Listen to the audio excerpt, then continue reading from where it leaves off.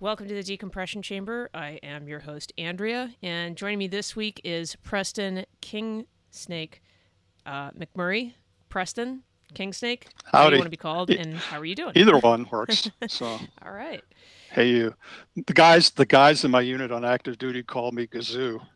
Gazoo. After the little green guy on Flintstones. Yeah, Oh, okay. Okay. yeah. I'm sure the title was not well Pro- earned and kind of a stretch my of the definition. my big head. Oh, So okay. probably. I don't know. uh, Fantastic. Yeah, military nicknames. We're going to have to dive into that one a little bit deeper because they just seem to come out of left field. Um, but great. Tell me a little bit about yourself. Where you from? What was childhood like? Well, I was born in Columbus, Ohio. My parents both went to Ohio State. Grew up in Milwaukee or suburbs of Milwaukee.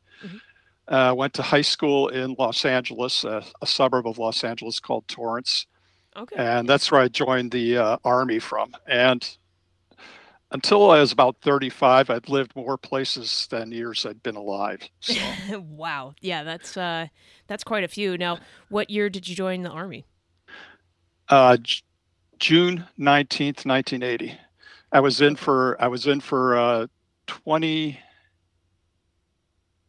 21 years, 3 months, and 11 days. Not that you're counting. And do you want my getting out of the Army story now, or out of retirement story now, or you want it at the end? Oh no, let's delve into Okay. topics as they come up. Chronology is just the Okay. aspiration. Reality might be different, so go for it. So our guard unit, I was in the Army Reserve at the time. I served reserve, active duty, and National Guard.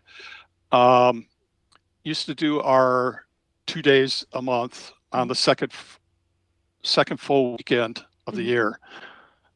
It just so happened that, or of the month, it just so happened that month, which was September, I we had our annual trip up to the Boy Scout camp called Bear Paw north of Green Bay, Hmm. and we would do our basic soldier skills, map reading, first aid, so on, and then end it with a huge alcoholic bash. As one does. And I got really drunk, Good. and then we drove back Sunday morning, and I basically spent all day Sunday hiding out in the motor pool latrine, Oh sitting man. in the toilet, just trying not to be sick Oh, because I was so drunk all day. Well, it that's gets rough. towards the end of the afternoon.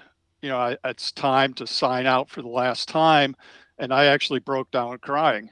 Oh man. And I used to think when you'd see some sports guy retire that he's crying. What's the big deal? You're not dying or something. But Right. I wasn't until then I understood how much, even though my relationship with the military is very complicated, Hmm. as I'm sure a lot of people's are, um, it did. It's a huge chunk out of your life that isn't there anymore. Yeah. Yeah. Well, that was on a Sunday, and on Tuesday morning I woke up and the towers were coming down. Holy cow. That's Yeah, unbelievable timing. it's That's wild. excellent timing actually. Yeah, because I was deployed. I was in Grenada. Hmm. I was in the first Gulf War and Bosnia, if you count that as well. Absolutely. And I was. I'm surprised they didn't call me back Oh yeah. Yeah. because That's technically I was even though I was in the reserve, I was on terminal leave. I was still right. You still in until the end of technically. the month, Yeah. and even then, you could be long retired, off IRR and everything. Once you sign up, and most people don't realize this, Hmm. in the old days they used to call it taking the king's shilling. Hmm. Once you take the king's shilling, you're his for life.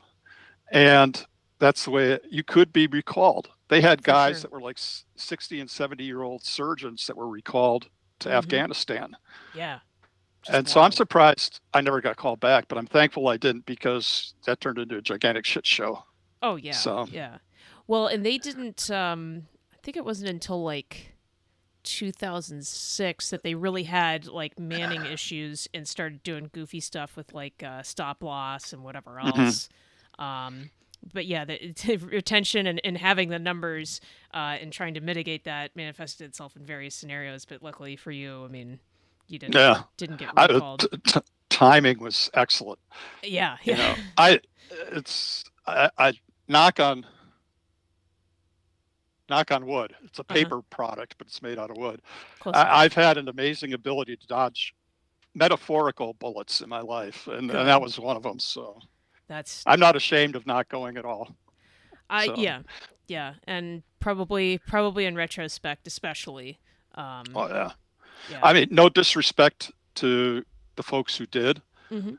but I'm glad I didn't. So, Well, and there's a certain sense of you served your time. It's kind of someone else's turn now. I yeah, mean, exactly. and as you mentioned, you're in Grenada and in the first Gulf War. Um, so going back to 1980 when you enlisted, I assume you go to basic training. Were you fresh out of high school? What? Well, could I go back further? Back to Absolutely. back to the Yeah. very beginning. Let's jump around Um, like a in Pulp fact, Fiction. I was just tweeting with somebody about it this morning, and some of my earliest influences were when I was 3 to 5 years old. And I was born in '62, Mm-hmm. and at the time, the show what I was tweeting about the shows were Combat and 12 O'clock High. Mm-hmm. I loved 12 O'clock High. I've been in love with the B-17 Flying Fortress my whole life, Yeah. and there are still a couple that are flying around. With like the EAA and what do they call it now? They used to call it the Confederate Air Force, but they changed the C Oh. letter. But they have a couple active B-17s you can fly on. If you ever Wow. have a chance, get a ride. It's worth Oh, every penny. I would. Yeah. So at the same time, the Vietnam War was going on, and I remember specifically, I don't remember who it was, but I remember, I used to watch Walter Cronkite and see the footage and so Yeah. on. I remember asking my parents to tell me a bedtime story about a guy who had gotten the Medal of Honor there. Okay. Wow. My dad was always into military history. Mm-hmm. He didn't serve, and he had a couple of books. And one of the books is, I mean, like this big coffee table book thick, the Yeah. West Point Atlas of Military History. Wow. And on one page, they would have a map of the battle, Mm-hmm. and on the other page, it'd have a description of it. And it was for every battle in every war the United States participated in Wow. between the French and Indian War and the Korean War. Wow. So they had like, Battle of the Bulge and Yeah. Bunker Hill and Stalingrad, which Yeah. we weren't at Stalingrad, but it was one of the wars we were in. Sure. World War Sure. II, World War II, for those who aren't history buffs. Right. Right. And Yeah. the so I would study that over and over and over when I'm like 8 or 10 years old. Wow. And the other book I read was like a Life or somebody. Life magazine was a magazine that had a lot of photo essays back in Yeah. the day, Yeah. and a lot of pictures like that from World War II. Mm-hmm. And some of the pictures were paintings. And there was an artist called Tom Lea, Lea, who was a combat artist with the Marine Corps in World War II. Mm-hmm. And there's a couple of paintings he did from the Battle of Peleliu. Mm-hmm. One of them's called the 1,000-Yard Stare. There's a guy standing in front of, I'm going to mispronounce the name, Umbragal Ridge. Mm-hmm. And he's just like that. Yeah. There's another painting, and I always thought this painting was from Iwo Jima. Mm-hmm. And to this day, it's the most disturbing thing I've ever seen. I mean, I used to watch Live Leak and stuff. Yeah. And, That was. and this, even though I'm an adult now, I look at that painting and I just kind of. And this Marine had gotten stitched up by a Japanese machine gun on the beach at Peleliu. Oh wow. And when he stood back up, his arm was dangling and he was covered with blood all up and down his face.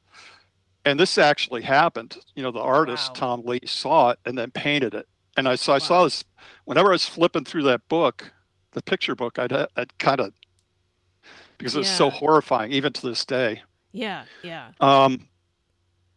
And then I had an uncle, Uncle Ora, O-R-A, you can look him up, Mm-hmm. Ora McMurray, who served in World War I. Now, the U.S. didn't Unbelievable. enter World War I until, I didn't think we had 1917 we declared. late 1918 17. we actually got into it. Yeah. Yeah. Well, Oro was a natural fighter. Hmm. And so he went over and joined ahead of time. He joined the French army Wow. and served as an ambulance driver. That's a hard And charger. yeah, Wow. and for his service in the French army, he got the Croix de Guerre, which Hmm. Cross of War, which I think is probably equivalent to our Distinguished Service Cross. Right. Right. Yeah. Um, It's a big deal. when the U.S. joined, he was too heavy to be a pilot, but he somehow lied his way into being a pilot for the U.S. That's what I And love about older wars. You could just lie, like just fudge uh, basic facts and just do whatever the hell you want. there's a 13-year-old kid that served as a sailor in the Solomon Islands for the U.S. Yeah, Navy until he it's picked him. wild. Yeah, Yeah, or Marine or whatever. Yeah. yeah, it's completely insane. And yeah, I think I lied about my borderline color blindness, like that, you know. But that's like But about as much as you can get away with in this day and age. if the Back guy's then, in front of you, shoot him. yeah, If he's behind, if he's behind you, hopefully you don't have to shoot him. yeah, You yeah, know? exactly. You got, someone's got So your six, but if yeah, what that's okay. insane. Like, okay, how much do you weigh? Like, did they not have scales back then? Like, they just, okay, yeah, fine, whatever. I don't know, he lied or whatever. Well, That's wild. the way I remember it was he shot down 13 Germans. Wow. Um, that's That's what he told us. But they didn't ace have times two plus. they didn't have gun cameras back then. Mm. So he was only credited with 3. But there's websites you can go on Yeah. where they tell you who won what. I could look up you could look up me, whatever the Mhm. case is. Aura ended up getting 2 Distinguished Service Crosses as Amazing. a U.S. aviator. Once he took on like 13 Germans by himself or something like that. That's wild. That is so It's just crazy. nuts. But I was listening to these stories as a 5 and 6-year-old kid, Yeah. Yeah. and so and between that and reading the books and stuff, that had a huge influence on me. Then, about the same time, they started coming out with war games, Hmm. and war games it's not Call of Duty, which is just comic book crap, Yeah. but they were cardboard because we didn't have computers back then, and they were at least serious attempts to recreate history. Maybe not too accurately sometimes, but they tried to. Right. And my dad bought a game based on Battle of the Bulge. And so that kind of became my hobby in junior high school, was playing these games, and then on into high school. Hmm. And even after I was on active duty, I played them still. Wow. Oh, this is say hello, Gizmo. Come here. Ah, Gizmo the cat. Elsie just came in and laid down on the floor, so I'm sure she'll be by soon. There's Hi, Gizmo. She's not impressed. Ah, So yeah. as high school wore on, by the time I was in Los Angeles, Mhm. and I was thinking I would be a Marine. Okay. And I took the various tests that you take as in high school. I was Yep. like a Marine officer. Okay. And Marine officers can be commissioned, through the Naval Academy, through OCS, or through, I think, ROTC as well. Yes. And that's what I was interested in. So I applied the colleges I applied to. I wanted to be an electrical engineering major because Mhm. my grandfather was an engineer in World War II, Okay. you know, Wow. part of in France. Hmm. And the colleges I applied to, UCLA, Tulane, and someplace else, I didn't get into because I was a very average high school student. Right. Right. I never did homework. Second period was for doing first period homework, Yeah, makes sense to third me. period, and so on. Why take it home So with you? I didn't get into the colleges, and I'm like, well, what am I going to do now? And so Yeah. I went down to enlist in the Army. My parents wouldn't let me enlist until after I graduated. Makes sense. I wanted to enlist right away. It was okay. I would have done the delayed entry. I would have waited till, but June 1st when I graduated to actually complete the entry or whatever they called it. Right. But they wouldn't let me do it. So went to, I always say everybody gets screwed by their recruiter. I think you had one guy Just on about. your show that didn't, Yeah, yeah. but My recruiters are pretty honest, but yeah, they earn that reputation for a reason. yeah, they got They're numbers to salesmen. make. Yep. So, used car salesmen are more honest. And I guess probably it wasn't my recruiter. It was the guy at the MEPS station. Okay. But at Yeah. the same time, this is I was in high school from 76 to 80s. So I remember Saigon falling, Yes. as well as much of the rest of the Vietnam War. Hmm. Um,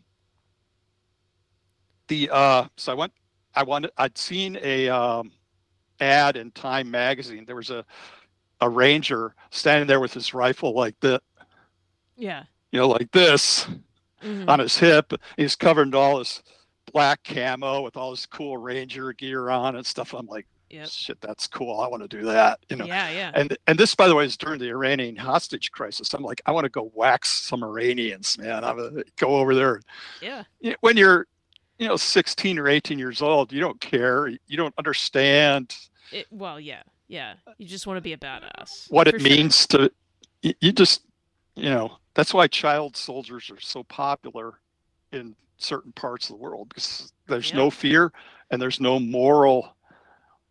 They'll kill anything Right. Right. and don't care if they die. So, Hmm. I thought I'm going to be a ranger. Yeah. So we got down to Why the not? MEPS, and I'm going like, I want to be. Now, bear in mind, this is 1980. Hmm. When I finally went, I enlisted in June, but I showed up at the MEPS September or October, late Okay. September, Oh, early October. quite a while. Okay. So the hostages were still over there. Hmm. The the guy at the MEPS told me, this is in 1980. We have no openings in the Rangers until the year 2000. What? how could they? How could they I possibly know swear to that? God, That's that's what he insane. said. That's what he said. Amazing. But I'm a kid and I don't know. So I Yeah. believed him, right? Yeah. And if you know anything about special operations, you know that they're always dying for people, Oh yeah. because the selection process is so difficult. Oh, for You sure. know Yeah. The attrition rate that's is off the yeah. charts. Yep. That song, "The Ballad of the Green Berets." 100 men will test today, but only 3 win the Green Beret. I don't Hmm. know if the attrition rate is that high, but you get an Uh, idea. So, yeah. and then that doesn't even take into account once you're on active duty. You finish training, you got the operational tempo, and this Hmm. is the operational tempo back in the 80s. Hmm. Never Yep. mind now with Afghanistan and Iraq and Oh God yeah. knows where there's guys in places we never even heard of. Yep. You know, Yeah. um, so I believed him. So I thought, okay, well, I've seen the Green Berets of John Wayne. Yeah. I still like the movie. I think it's a great movie. It is. And the so I tell him, okay, how about the Green Berets? So Yeah. what do you think his answer was? Oh yeah. Well, Yeah. No problem. we no, we don't have any openings to the year 2000. It's the same line. Interesting. So I basically this is if you had any sense at all, you'd go, okay, there's something specific he's trying to get me to sign up for. There's something that the Well, army needs, and yeah, yeah, yeah, and God knows I probably wouldn't have passed because most people don't. right, And right.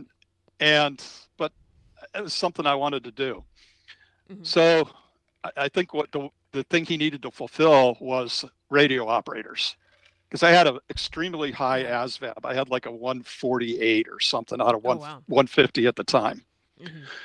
When I actually apply myself to my studies, I can do well.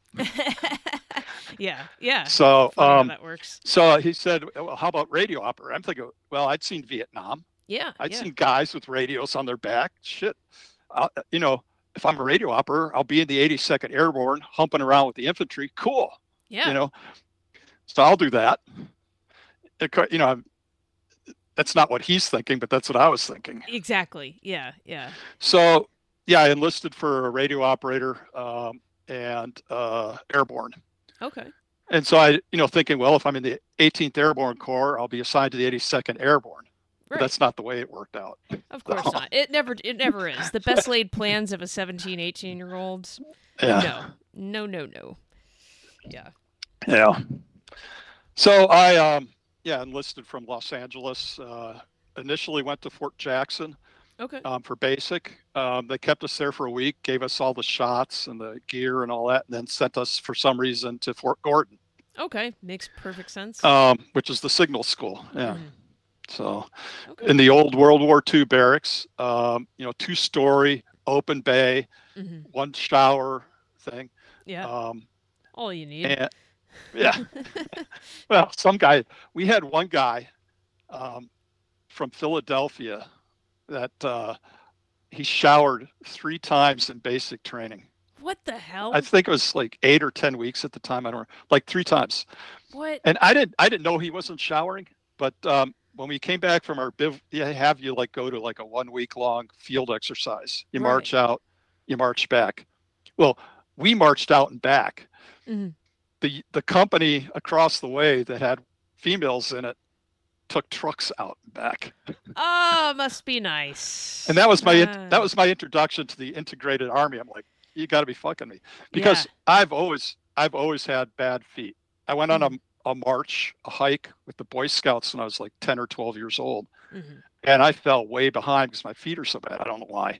Mm-hmm. So obviously, I probably wouldn't have made it through Ranger School, no matter how good my attitude was. Right. Right. But so to see these people trucking out and trucking back was a little.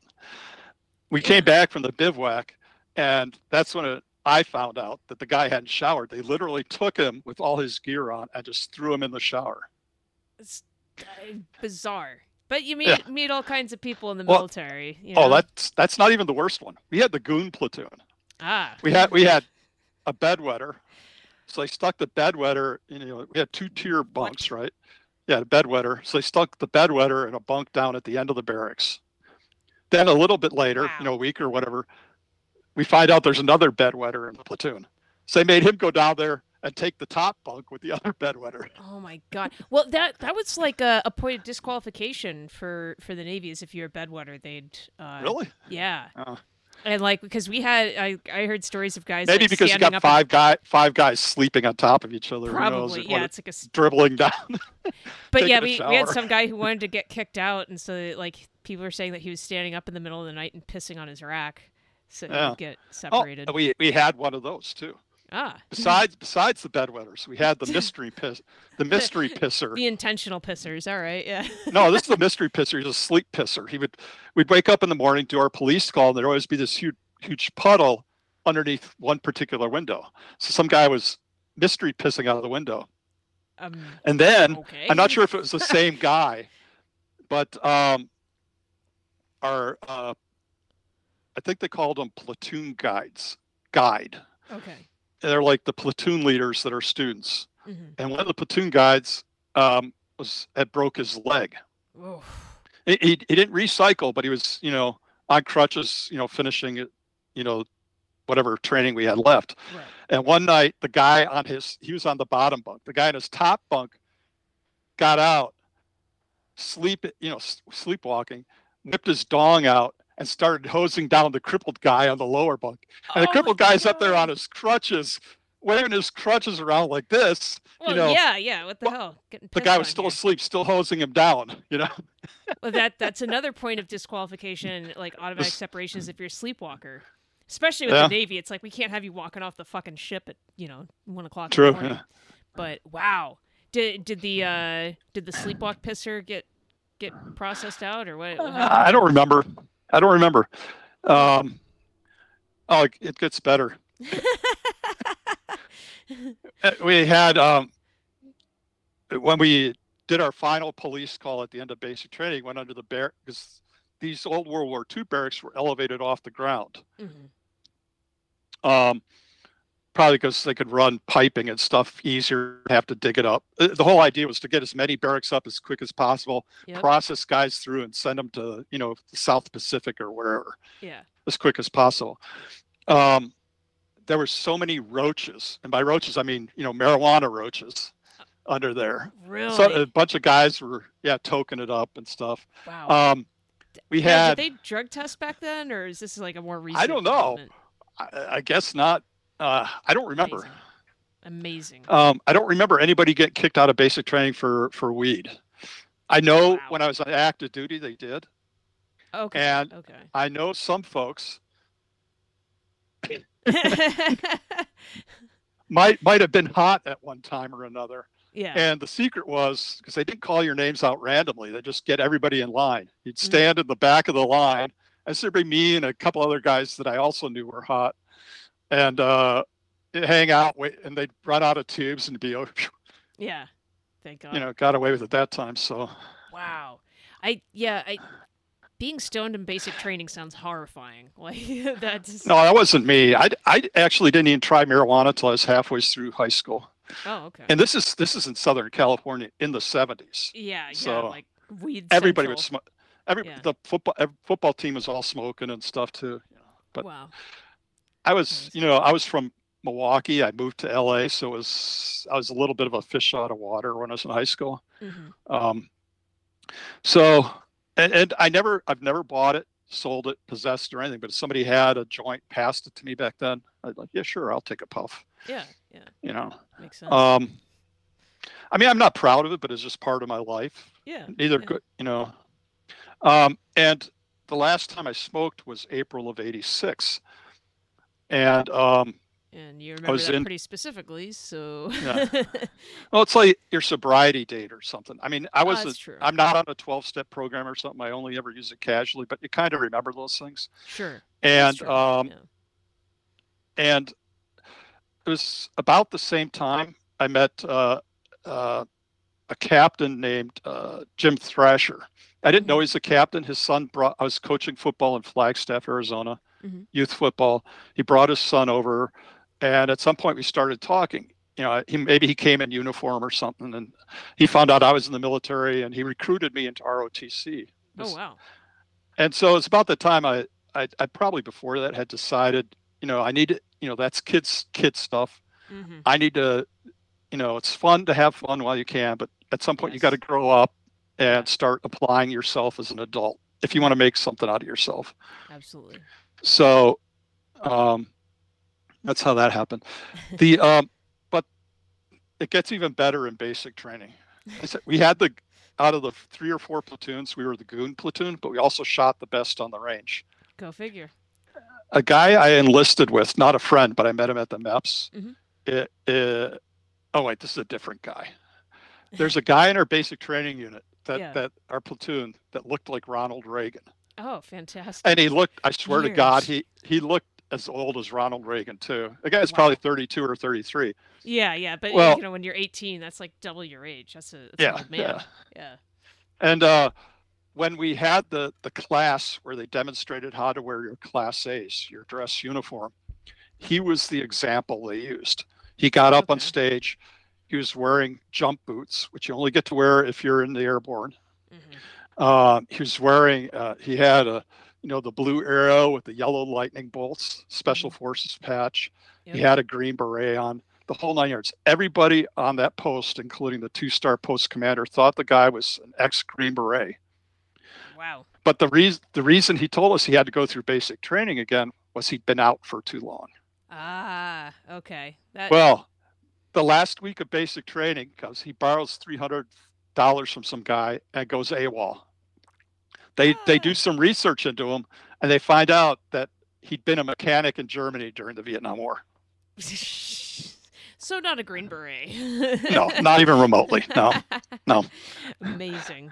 Wow. And so somewhere I still got the picture from basic training. We do a group portrait and stuff. I could point him out, like that guy. I know this guy. I know what he did. Right. Yeah, one guy whose nickname was Barney Fife. Yeah, So, yeah. Wow, memories. That's amazing though. Like, you're already, if you're a mechanic during Vietnam, like, you're already in the military once, then you got to go back to basic training. So I mean, the story at least of like, I had to go back to basic kind of checks out, but then just, all right, now I'm done. Never mind. Mea culpa. And it was my first. I didn't know what it was called at the time, but this is my first, encounter with stolen valor. Oh yeah.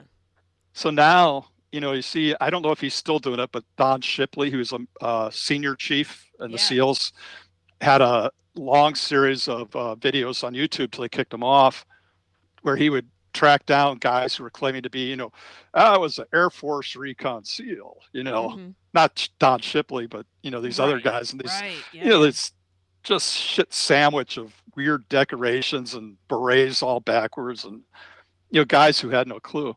Yeah. And so, that's my first encounter with that particular thing. So now I always look at when somebody says I was here and I did this, there's always a voice in the back of my head going, does that really, Yeah. I may not say anything, but in the back of my head, I'm going, "Did you really do that?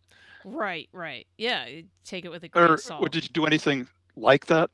Because to this day, 21 years, 3 months, and 11 days, the only time I've been shot at in my life was when I lived in Los Angeles. So, Yeah, it's true. Like, wasn't, I mean, up until the fall of Afghanistan, I mean, wasn't the murder rate in Chicago like more grievous than in Afghanistan? I mean, it was safer to go over there as a yeah. U.S. troop. Yeah, crazy. So, and when I got shot at, the kid next door to me, I knew, and he was an adult. He was a year or two older than me. He was a weed dealer. And he showed me his garage once. He took up his garage door, and I swear there was a pile of weed that was 3 feet high in there. So that's what it Wow. looked like.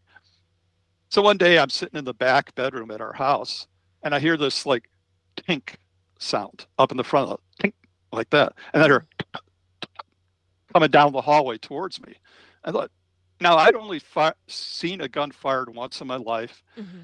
I had a single shot 22 when I was like 6 years old or 8 years old. Yeah. But I thought to myself, I think that was a bullet. Oh, jeez. Yeah, for some reason, I think that was a bullet. I think somebody shot through the window, and I think what I heard was a ricochet. Wow. Ricocheting off the boards, walls, or whatever. Yeah, yeah. And I went down the carpet, and I'm digging through the carpet, seeing if I could find the bullet.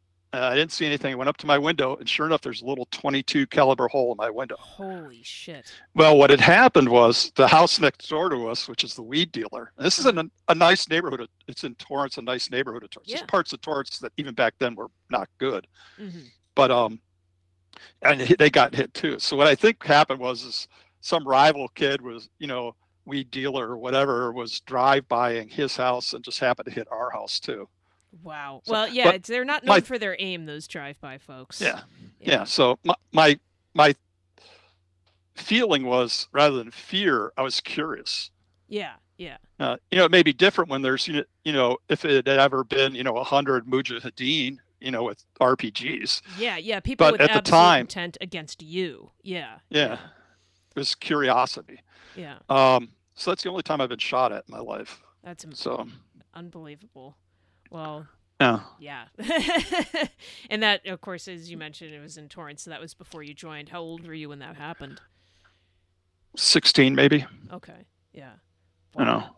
That's one hell of a So, like experience. I said, I've had this kind of weird ability to dodge bullets. Yeah. I'm not like, Neo. And, although that would be cool, but yeah. Okay.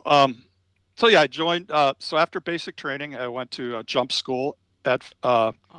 Fort Benning. Mm-hmm. I know where it is. I'm getting old. And I was right there at the assist if you needed it. So. Yeah. It's 3-week school. You have a 30-foot tower where you exit. You practice exiting an aircraft. You slide, basically a slide for life type thing. Mm-hmm. Then you have the 300-foot tower a week. And this is where they take you up in these big, like a radio tower. Mm-hmm. They hook up a parachute, they take you up, and they let it go. Mm-hmm. And then you have jump week. Mm-hmm. But I got there early, so I had a 0 week. And it was during 0 week that John Hinckley shot Reagan. Wow. Reagan had been elected while I was in basic training. Sure. So. Oh wow. Yeah. So that was It's. Your service is interesting because you have, first of all, you had a very historical mind going back to what your dad told you about when you're like 3 and 5 years old and your interest in all of that. And then that you're able to go through your military service and against the backdrop of, hey, this is what's going on. Reagan gets elected while I'm in basic. He gets shot. I mean, that's really fascinating. Was there any, while you're in Fort Benning and that news comes out, I mean, did it affect anyone? I don't really remember any impact because I was in 0 week. I was like sitting on my memory, and sometimes memories are false memories. I was sitting on the grass outside the snack bar. Great. Because it didn't really have to. It was 0 week. We're waiting for other people to show up before we kicked off another training cycle. So, exactly. Yeah. I remember doing a lot of push-ups and a lot of squats, beating my boots a ton in jump school. Yeah. And you ran everywhere. And we're doing PT in the morning with the black hats. The black hats are the trainers. And you sing while you run. Everybody sings. And there was one kid who wouldn't sing. I said, "You need to sing." And he wouldn't sing. "You need to sing." And he wouldn't sing, so I kicked him out of school. That's it. He flunked out of jump school for the simple fact that he didn't want to sing while he was running. It's like, you have to. Yeah. You're going to do what we tell you to do. That's yeah. Every once in a while on the 300-foot tower, the wind would shift and blow somebody into the tower after they'd been released. Oh, ouch. So the guy every jump I've ever done in the military has been utter chaos. There's always, unless you've been on a drop zone during a mass drop, you just have no idea. Right. I think I was telling you about this when we talked a couple of weeks ago. So every once in a while, somebody get blown into the tower, and they'd have to figure out a way of getting them down. I don't remember how they do it. Yeah. But wow, that was interesting. And then there's one guy. The only real story I remember from, other than the guy who wouldn't sing, from jump school, was somebody for some reason didn't like me. And we're sitting there at the 300-foot tower week, waiting to go somewhere and do something. I don't remember what. And I feel this like tink off the top of my helmet. And there's another one. The guy was throwing rocks at me. I thought, "Look, dude, stop." What the hell? Yeah. I don't know. Stop. He wouldn't stop, so I turned around and punched him. As one does. Now, I saw that video of Pat hitting Gino, and they said he ambushed him, and it looked to me like he hit him in the face. Yes. He didn't give him any warning, but he ran right up to him, pow. And that's basically what I did with the guy behind me. I just turned, I warned him. Yeah. He didn't listen, and I turned around and popped him. Well, I thought that was the end of that. So training ends for the day. I'm walking it back into my room in the barracks, and the guy jumps me from behind. Oh, God. And we start fighting, and a bunch of other guys pile in and pull us apart, because if we'd have got caught fighting, we'd have been kicked out of school. For sure. So that was the end of that, Good. I mean, did the guy just wanted to mess with someone, or I don't know, or it never? I've always, I don't know why, but some people, I've had an ability. I don't know if you call it that, to rub people the wrong way. Maybe because I have a low tolerance for other people's bullshit, or I've often to my detriment, especially when dealing with higher ranking individuals. Yeah. To tell them that's bullshit and that's stupid and we shouldn't be doing that. Yeah. Now this guy was a higher ranking than me, but I have a low tolerance for stupidity. Sure. And it's probably something along those lines if I had to guess, but I don't remember. Right. So active duty ended up being actually with the 35th, initially Charlie Company, 50th Signal Battalion, 35th Signal Brigade, 18th Airborne Corps at Fort Bragg. Okay. So. And how long were you there for? Year or so. Okay. And then I decided I wanted to be, and I'd gotten, wait. I forgot, AIT story. Yes. So this is a good. Gotta have those. So I'm totally innocent when I was a virgin when I was in basic training and so on. And I get to AIT, and there's this girl in my radio class that starts reaching over and grabbing my dong. Oh, shit. Massaging my dong in radio class. All right. I'm like, that was pretty cool. She later became your wife. Does she have any thoughts on the story? her buddy became my first wife. Really? Yeah. What? I didn't know what to do with this girl. Was that is one way to meet your wife. Holy shit. I was enjoying it, but I didn't know what to do. Yeah. Who would? Well, her buddy was this big country redhead, and I've always had a thing for redheads.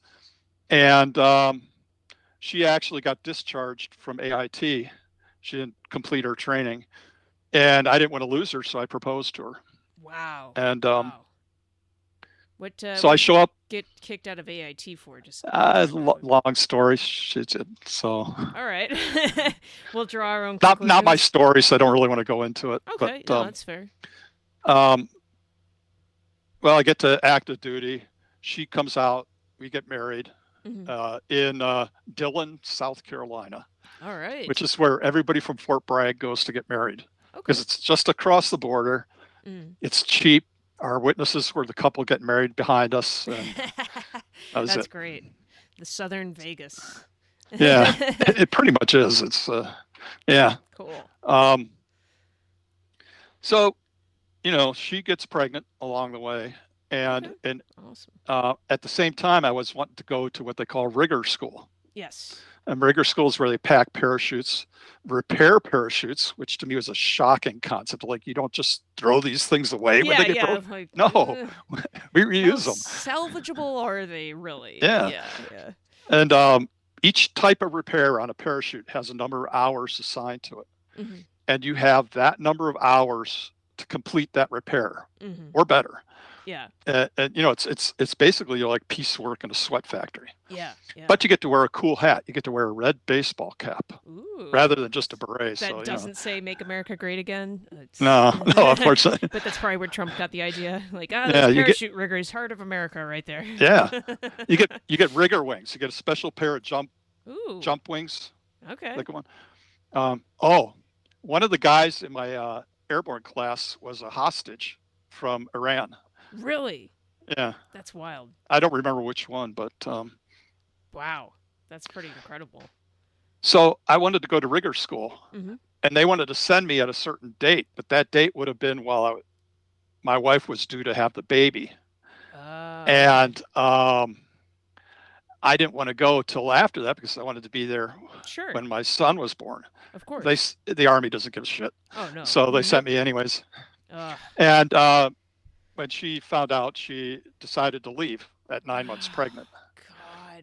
So Uh. yeah, we get That's along great now. yeah. I Yeah. actually followed her on Twitter till Twitter kicked her off because she's Twitter has very the very same rules as conservative. AIT. Yeah, she's very conservative. So Good for her. um, and yeah,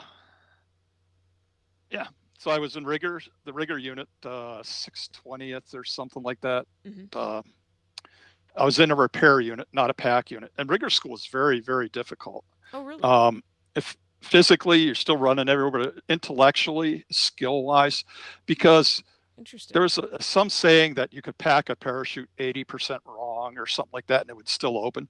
Hmm. But 1% wrong was wrong. You had to be Yeah. perfect every time. Yeah. And Yeah. you were checked, and the guy who checked you was checked by somebody else. Everybody who packs a parachute signs with their name. The Hmm. supervisor who inspects it signs with his or her name, Yep. and so on. Because if that parachute goes bad, and sometimes they do, just Hmm. through sheer accident, and somebody gets hurt or dies or just has to deploy their reserve, Yeah. they want to know who, and they want to go back and check and make sure there wasn't any sabotage or something like that. Right. Right. Yeah. It's Um, a big deal. yeah, but despite that, yeah, there's chaos on every jump. Yeah. You got hundreds of guys in the air, and it's like, you're in my air. No, you're stealing my air. Get the fuck out of my Well. way. Well. Yeah. Guys And screaming at those parachutes are not known for their maneuverability. So not back it's then, like. because initially, I forget which ones are the Dash ones and the T10s. I think the Dash ones, Hmm. you pulled on the risers, Okay. and you didn't turn. You slipped. You went at an angle, Mm. so you could angle or vector, but you couldn't rotate per se. And then the other one, which I think was the T10, you had toggles. You could actually rotate. Oh. Okay. And literally every jump I was on, I got a war story from. I could do nothing but sit here and tell you. I've almost landed on a farmhouse. I've landed on Damn. runways twice. Oh boy. That I sounds retweeted dangerous. a Yeah, I retweeted a video earlier today of some Mexican cops taking a car thief and hitting him on the ass with a 2x4. Yes. Yes. I I've, saw I've that. landed on runways twice. And the way I've always described it is if somebody takes a 2x4 and swings it at your back as Yeah. hard as they can, that's what landing on a runway is like. Oh, yeah. Because it It's really, the hard. drops are supposed to be designed for like soft ground, right? I mean, and it's a hard Well, landing more or getting less. hands on there. Yeah. Yeah. I saw a jump in Utah, Oh. across from where the NSA Spy Center is now, whatever the fort is. Yeah. Yeah. And two guys ran into each other in the air. There's a helicopter drop. Oh my God. So you don't have more than a couple dozen guys in the air at a time. Right. And there's a couple of malfunctions that can happen with a parachute. You could get a cigar roll, which is what it looks like. The parachute's all rolled up and it's flopping. Yeah. And it'll still slow you down a little bit. Yeah. But not enough. Right. You could get a Mae West. A Mae West is where your risers go over the top somehow of the parachute. So you end up with two bulges like this, like Mae West. Ah. Yeah. Beautiful. And people don't realize that when air is going into a parachute, the top of the parachute is basically hard as concrete, because the pressure of the air coming up in. Okay. Yeah. Makes sense.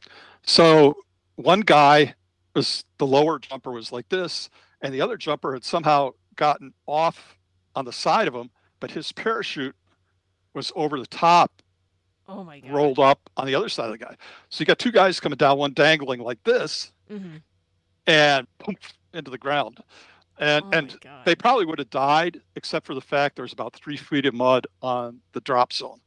And one guy broke his back, and I don't remember what happened to the other guy. So Jesus, yeah, it's so freaking dangerous. Because what I've heard and everything is just, you have to figure, if you're jumping, those parachutes are just designed to slow you down just enough. Plus you're carrying gear, plus all these things. So anything goes wrong, you're landing on a harder surface. There's some sort of malfunction where the parachute isn't slowing you down as much as it would otherwise. Yeah. I mean, any single thing. I mean, you can really, really fuck yourself up. Oh, I wanted to tell you, because you're in the Navy. I mentioned this last time we talked. It's my another jump school story. Okay. My second experience with. I have a great deal of respect for you, because I know. I've seen you do your workouts and stuff. I know you can physically hack stuff. Now, I've never been a super soldier. I've never been like, buffed out, stuff like that. I've never had upper body strength, not even when I was in jump school. So as a result, I had a hard time doing pull-ups. Oh, sure. Right. Girls or young ladies in jump school, rather than doing the full bar thing, they would lay flat on their back on the ground with a bar 3 feet over their head and do their pull-ups that way. I'm not joking. Amazing. At least back then they did. I mean, in terms of working your way up to pull-ups, that's a great progression. That's a good thing to do, but for that to suffice requirements is no. Because you have to have the upper body strength to pull on the risers at the time, so that you could, And so as a result of me not being able to do pull-ups, I was in the gig pit every day of jump school for 3 weeks. There are two types of people in the gig pit at jump school: me and Navy SEALs. and not because I was a Navy SEAL or could have been, but because the black hats liked fucking with the SEALs, and the SEALs, being SEALs, liked being fucked with. So, the SEALs would be in there, doing their extra training, and I'd be in there doing extra training too. Yeah, trying to get up to par. Wow. Yeah. Yeah. I haven't done pull-ups in a while. I need to get on that. Thank you for the reminder. It's been decades, so I still do rock marches. I go hiking in the woods, down canyons with a backpack and stuff. But you're down in Arizona. I mean, that's beautiful country, totally ideal for hiking. So. Oh yeah, absolutely, yeah. It's hot in the desert right now, but you go up north and you hike up what they call the Mogollon Rim. It's a cliff that goes across Arizona. Cool. So you're talking before about a parachute being right and stuff. I did a couple of free falls too. Oh, wow. And it's kind of hard to show because I'm on a limited screen here. I can't do all my your interpretive dance for my interpretive dance. Yeah. But it was while I was in rigger school, I went and did some free falls with some other students and instructors. They were civilian free falls, but everybody was military. And one of the instructors at the free fall thing was a former Golden Knight. Okay. So we were jumping out of a Cessna 152 or 172, I forget which. And I wasn't strapped to the guy. I did my free falls alone. Okay. And so you stand out under the wing, and you're supposed to just let go and you'll fall forward because that's where your momentum is going. Yes. I didn't let go. I actually pushed. And so as a result, I was tumbling backwards in the air. No. This is from about 5,000 feet. I'm tumbling backwards in the air. I'm like, well, and they say when you're in a Yeah. deadly situation, time slows down. It did. It was like, I'm like, Really. okay, what do I do now? Yeah. I'm Yeah. like, I don't know. I Yeah. have no training. Somehow I got myself stabilized. You're supposed to uh, be in a flat position, this thing Right. Right. flat, and you'll fall 120 miles an hour. Mm-hmm. I got myself in a stabilized position, somehow stopped tumbling, got stabilized, looked out at the horizon, and blue was down and green was up. Oh, that's a problem. Yeah, okay, this isn't good. Now I'm thinking, how do I turn over? Yeah. Because again, I haven't been trained in this. Yeah. Um, Somehow got myself turned over, got myself stabilized, and then I started to rotate over onto this shoulder a little bit again. Oh boy. Now they teach you to look at your I forget what the thing is, the ripcord or what. There's a better term for it. Yeah. And reach. You look, you reach, and then you pull. Yes. So you don't want to grab the wrong thing. Of course. Yeah. Yeah. That could be a Big problem. But when I started to rotate on my shoulders, I said, fuck it, grabbed and just, luckily I grabbed the right thing. Yeah. Yeah. Parachute, even though the parachute's on my back, when it opened, it somehow hit me in the face. Oh God. Left side of the face. And the left side of my face was numb for a couple of weeks afterwards from the impact. Yeah. So the parachute opens. First thing you do when a parachute opens is you're supposed to look up and make sure you actually have a parachute. Yeah. Yeah. You can't. You don't have a Mae West. Your parachute isn't floating off across the drop zone somewhere without you. Yeah. I looked up. I like, God, that parachute looks good to me. Mm-hmm. I land. The only time in my life I ever did a good PLF, parachute landing fall. Mm-hmm. And the idea of a parachute landing fall is you have 5 points of contact. It's basically like judo. Uh-huh. You distribute the force Yes. away from the 2 small points on the bottom of your heels along the side of your body. Yeah. I did the only good PLF of my life, well, except for jump school. And the jump master who comes running over, oh man, I'm glad you didn't pull your reserve. I'm like, why? He picks up my parachute, goes like this. Now this is not the winged type civilian parachute. It was a civilian parachute, but it resembled the the one that's got it's a canopy, Mm-hmm. but it had cutouts in back. And I'm like, well, why? He picks up, he spreads it out, and 3 of the panels in it were blown out. Whoa. And one was melted from nylon friction. So the impact opening not only hit me in the face, but it basically destroyed half my parachute. Oh my God. Which, if I'd have seen that, I probably would have pulled my reserve. Yeah. Yeah. But I had a great landing, soft, Yeah. You knew. So, holy shit, that is so crazy. Well, and then so like I said, something goes wrong, whether with you or with somebody else on every jump. Seems like it. Good grief. My last jump. Now, at the time, it was C-130s and C-141s. 130 was a turboprop. 141 was a jet. Mm-hmm. You could either jump out of the tailgate, and I loved jumping tailgates, or out of the side, which I didn't care for so much. Oh, right. By the way, when I did my first jump, I was not scared. Yeah. I was kind of like in a Zen zone. Okay, out the door. Yeah. Neither good nor bad. So I never really liked going out the side though. Yeah. So I like to see what's out there. I enjoyed. Oh, okay. I enjoyed the view. Yeah. Which is why jumping from a helicopter is a lot of fun, because you're actually sitting in the door of the helicopter. Yes. My very first helicopter ride ever. I'm sitting in the door of the helicopter on the DZ, probably St. Miraglise at Fort Bragg. And the helicopter takes off.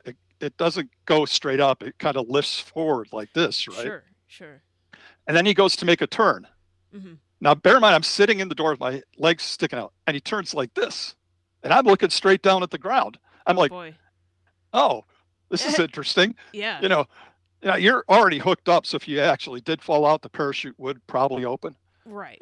And centrifugal force is keeping you in. Mm-hmm. But I didn't know that about helicopters. Yeah. So, wow. So at rigger school, right? Hmm. At rigger school, the drop zone is postage stamp size. I mean, it's smaller than St. Miraglisa at Fort Bragg. It's really tiny, and all Yeah. they jump out of is helicopters. Right across the street, literally across the street, is a women's prison. And every once in a while, they get a bad spot and a lot of wind, and some guy would drift over the wall into the women's prison. Oh boy. It's at Fort Lee, Virginia, near St. Petersburg. So Hilarious. Hilarious. Wow. my final jump. So back to the C-140s and 130s. Hmm. And a C-130, because it's traveling slower, Hmm. or not slower, it's the engines. You Yeah. just you step out of the door, or you jump out of the. You actually take a hop as you come out of the door. Yeah. Yeah. 141, because there's more blast coming out of the engines. You Hmm. don't jump, you don't hop, you Right. step. Yes. I forgot that, and I jumped, Oh boy. and I caught the blast, and it slammed me into the side of the thing, like on my arm and my face, right? Oh god. So yeah, I always say I've been hit by an airplane in midair. More accurately, I hit it, but it's kind of like Yeah. it Well, sounds yeah, the better when plane it's retaliated, yeah. self-defense, Yeah. Holy cow. So you got to turn into the wind to land, because you're actually going pretty fast. As those cutouts in the back of the parachute will propel you in a specific direction. Sure. So you want to face into the wind as a way of braking yourself, Hmm. and you have less lateral momentum when you land. Right. Um, well, I couldn't rotate to the left because I couldn't feel my arm. Oh god. And I had to rotate around to the right. Well, okay, so the parachute opens. I look up, parachute looks okay, and then I realize I'm feeling breeze through my hair. Now Uh-oh. you wear a helmet when you jump, right? You should. And I I feel breeze through my hair. I look off to the side, and there was my helmet. This is at a Salerno drop zone, I think it was. Okay. Whatever the big one is at Fort Bragg, I forget the name right now. Hmm. And there's my helmet going like this. Like, Oh god. I landed on my face once. Oh, jeez You know, Louise. Like, so I basically got dragged across a drop zone another time. so the reason there's so much chaos in every drop you've been on is because you were the point of chaos. Everyone Yeah, else is like, oh, I probably. had a great jump. They're like, ah, shit, Yeah, king snakes on this one. We're all gonna die. yeah, yeah, Wow. There'd be just a couple of things that would go wrong, like for me, any of the things that you described, where I'd really have to think twice about ever jumping again. But you're just like, comes with the territory, not that big a deal. I see what I did wrong. I won't do that again. yeah. It's yeah. At some point I decided it's probably when we got sent to Grenada. Hmm. Now I've always been rebellious, even when Yeah. I was in the military. I had a stack of counseling statements that was yay high, and God bless. God bless. I'm not proud of it. But there's things I shouldn't have said to eh, you people know. I should. Um, but so normally, especially at Fort Bragg at the time, anyways, they come in and early in the morning, 3 a.m., 2 a.m., tell you to pack your shit. Yeah. Okay, we're gonna go out and screw around in the woods for 2 weeks or whatever. Yeah. But for Yeah. some reason, when my sergeant came in and told me pack my shit this morning, it was the way he said it. I knew something real was going down. Ooh. Yeah. We go down to the motor pool, we pack our stuff up, we go up to the company, they're handing us bullets and flak jackets, real bullets, not blanks, and Yeah. so on. Yeah. Something's happening. We go down to the Corps headquarters at Fort Bragg. Now, by this time I was in Alpha Company. Hmm. Sergeant First Class David K. Frazee, who I'm still in contact with to this day, was our platoon sergeant. Hmm. And we get to the Corps headquarters, and normally they would issue, I think it was the 52nd Mechanized Division. That was the fake CEOI, communication something operating instructions. It had your call signs, your frequencies, and other highly classified info. And normally they give you this 52nd Mechanized thing, which is for training. It was bullshit. Yeah. This time they gave us the real thing. I'm like, ooh, cool. And Yeah. I'm stoked. I don't know if I knew where we were going yet, but I knew it was going to be, there's going to be something exciting happening. Sure. All the And I'm signs like, are there. this is why I joined the military. Yeah. Some captain from Corps comes out and takes my slot on the airplane, and I Ah. lose my slot on the airplane. So my team is done there. My team specifically, our 4 or 12 guys in our squad, served as the direct communications link between the Corps. That was our mission in general, Yeah. between the 18th Airborne Corps headquarters and the 82nd Airborne Division. Mm-hmm. So while they're down there in Grenada, this is the same night the Rangers jumped in initially at Point Salinas Airfield. Mm-hmm. I'm for that week, the next week, I'm sitting on the radio at Corps headquarters talking to them, and they got tanks. Well, they said tanks. It's probably BRMs or something shooting over their heads. I'm just like, oh fuck, I like down there, Yeah. So I didn't get to sit down there after all the shooting was done, and probably for the best because now in the light of maturity, but at the time, in 21, I was still stoked to Well, it's more like you've been training for this, and you have the capacity to do it. Like you want like your greatness, your capability revealed, and you're missing that. Just a chance to prove yourself. Yeah. To find out really at your core who you are, because you never really, there's nothing that's going to teach you about really who you are deep down inside, like being in combat will. I never was, but that's what I was. Yeah. Like any young kid wants to know. So absolutely. Yeah. Wow. And in fact, overall in my career, I mean, I suppose I got some good war stories, and finger wiggles, but I was a very average soldier. And after I got commissioned, I told you about meeting Captain Thrasher. I was a very average officer too. I was, That's all right. The Army needs average officers too. So yeah, that go was, ahead. Yeah, you mentioned commissioning. So I mean, that was like 86 that you ran into that captain. Jim Thrasher. He just passed away 6 months ago. Wow. I'm still in contact from 2 of my buddies from ROTC who ended up marrying each other. Wow. Man and woman at the time. Old-fashioned marriage. Yep. Yeah, and they Mary is the gal. She emailed me or messaged me, said, "Hey, Jim Thrasher passed away," and so I wrote to his widow, and told her about the positive impact Captain Thrasher had on my life. Yeah. And if he hadn't recruited me into ROTC, I wouldn't have gotten commissioned. If I hadn't gotten commissioned, I wouldn't have been in Bosnia in 91. And if I hadn't been in Bosnia in 91, I wouldn't have met the lady who's my current wife. Wow.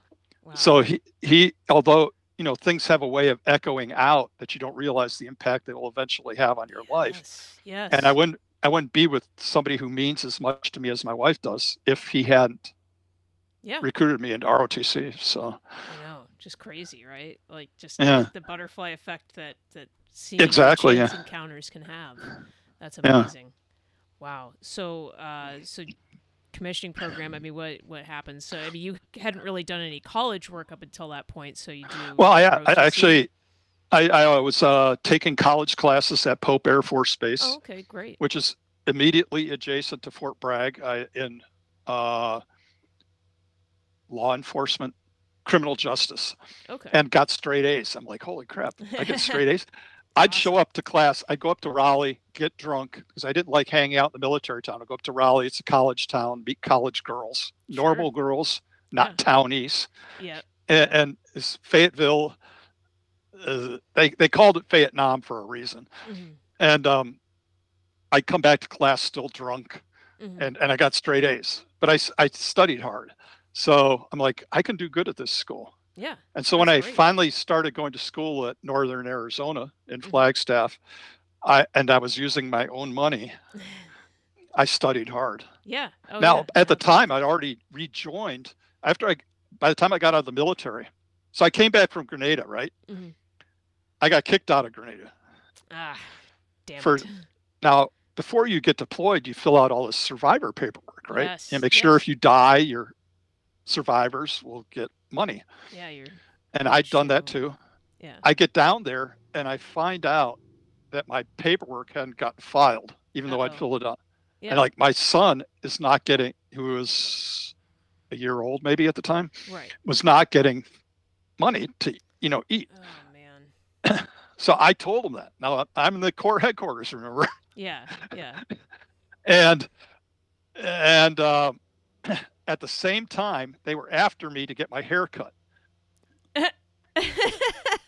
Now I have less Amazing. hair back then, but my hair was no longer than it is now. And they were Yeah. after me to get my hair cut. And I was not happy about them being more concerned about my hair Yeah.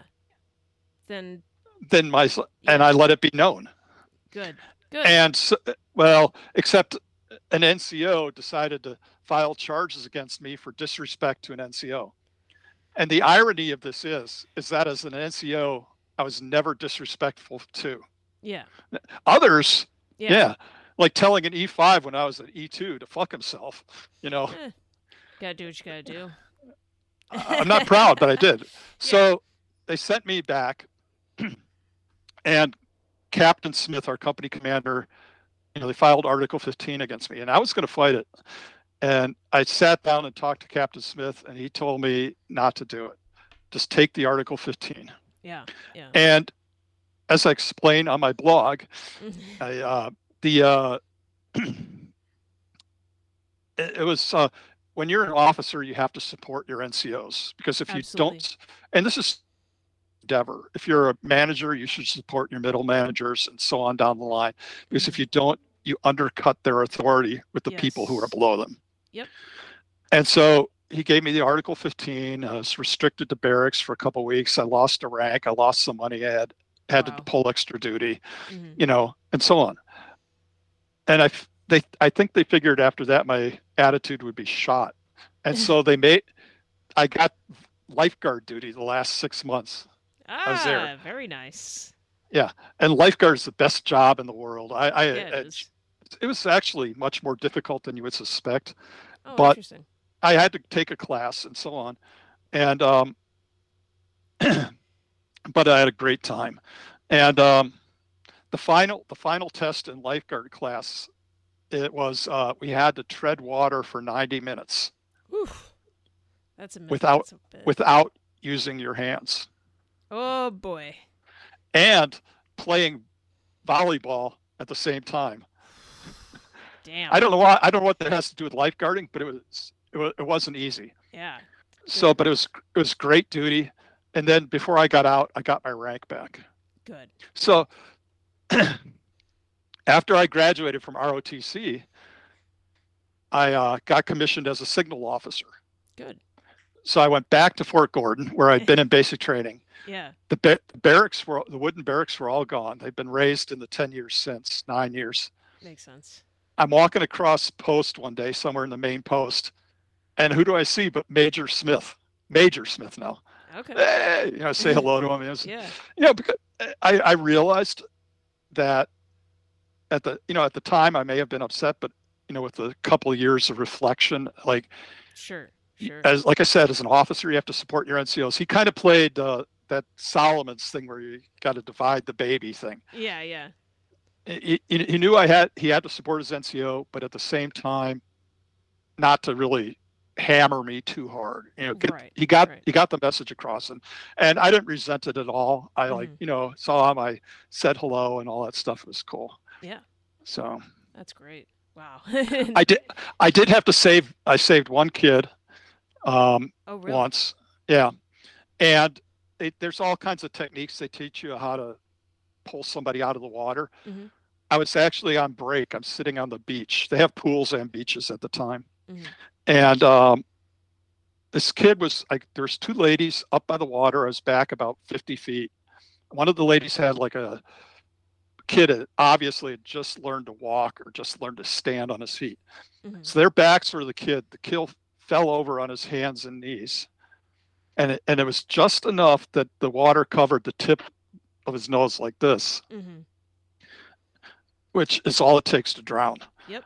I saw the kid go like this. I saw him go like this again, and he's not getting up. And I dashed over there. I grabbed the kid by the arm and I just jerked him out of the water like that, like he's a Yeah. trout or something. Right? Yeah. Just as his mother turns around and looks at me, and she realized that I wasn't like kidnapping him or assaulting him. Right. So Right. Wow. you know, it's the That's most direct way to get the kid out of the water rather than because I couldn't have dived in. yeah. So Yeah. Yeah. Good grief. Well, and yeah, that is Johnny on the spot, attention to detail, and yeah, I don't know how attentive most lifeguards are, but good thing you were. yeah, I was on break, so Yeah. but yeah, so I ended up. Oh, one more story about basic training. Yeah. Yeah. So, like I said, these are the old World War II barracks, right? Hmm. And like I said, they're just throwing them up as quick as they can so they get troops out on the front. Yep. The plumbing in these old wooden barracks, when you're the shitters, Hmm. sometimes you go in a bathroom, it doesn't have a door, but they got the walls. Right. Right. There were no doors and no walls, Oh boy. and the rows were Yes. so close together that if there was somebody sitting in the one across from you, you were touching knees with the guy. Oh man. Uh, I swear to Gay God. and scatological. No, thank you. Yeah. And it's kind of like being in prison or something, I would imagine. Yeah. Yeah. And Probably. now normally in your house, the two systems between your toilet and your water feed to your sinks and showers and stuff are separate. Hmm. In these old wooden barracks, they were tied into the same system. So you're in the shower, you got the hot water on, you're getting yourself clean, and somebody flush, Hmm. you had a half second to get out of there or you were getting burned, Oh, literally God. burned, because the cold water would go to the toilet and you were left with nothing but hot water. So you Yep. got really quick reactions, and you'd feel the pressure start to drop and just boom, you're out and let Yeah. it Yeah. blast down. Holy cow. Yeah. Which you're supposed to call out flush, flush, Yeah. Yeah. so that everybody warning ahead Fire of in the time. hole. Yeah, everyone's people would forget or they just wanted to fuck with you or whatever, and Yeah. Scald you. at Oh the God. other guy. Yeah, Wow. yeah. That is incredible. So rough. Ugh. So okay, but then How much time do we have left here? there's no real set time limit. But we'll move on to officer stories. You got Okay. school. What year do you commission? Uh, May of '89. Okay, okay, and then it's 2 years after that. You're Yeah, in Bosnia. yeah, Okay. yeah. So I got commissioned. I was actually in school for another 6 months because I started college off cycle by a semester. Oh, okay. Makes sense. Um, Now, when I got out of active duty initially in '84, I'm like, there's no way I'm ever joining the military again. Right. The only place I could find a job, because the military doesn't give you practical skills. No, it does not. You know, Despite there's what no they need. tell you.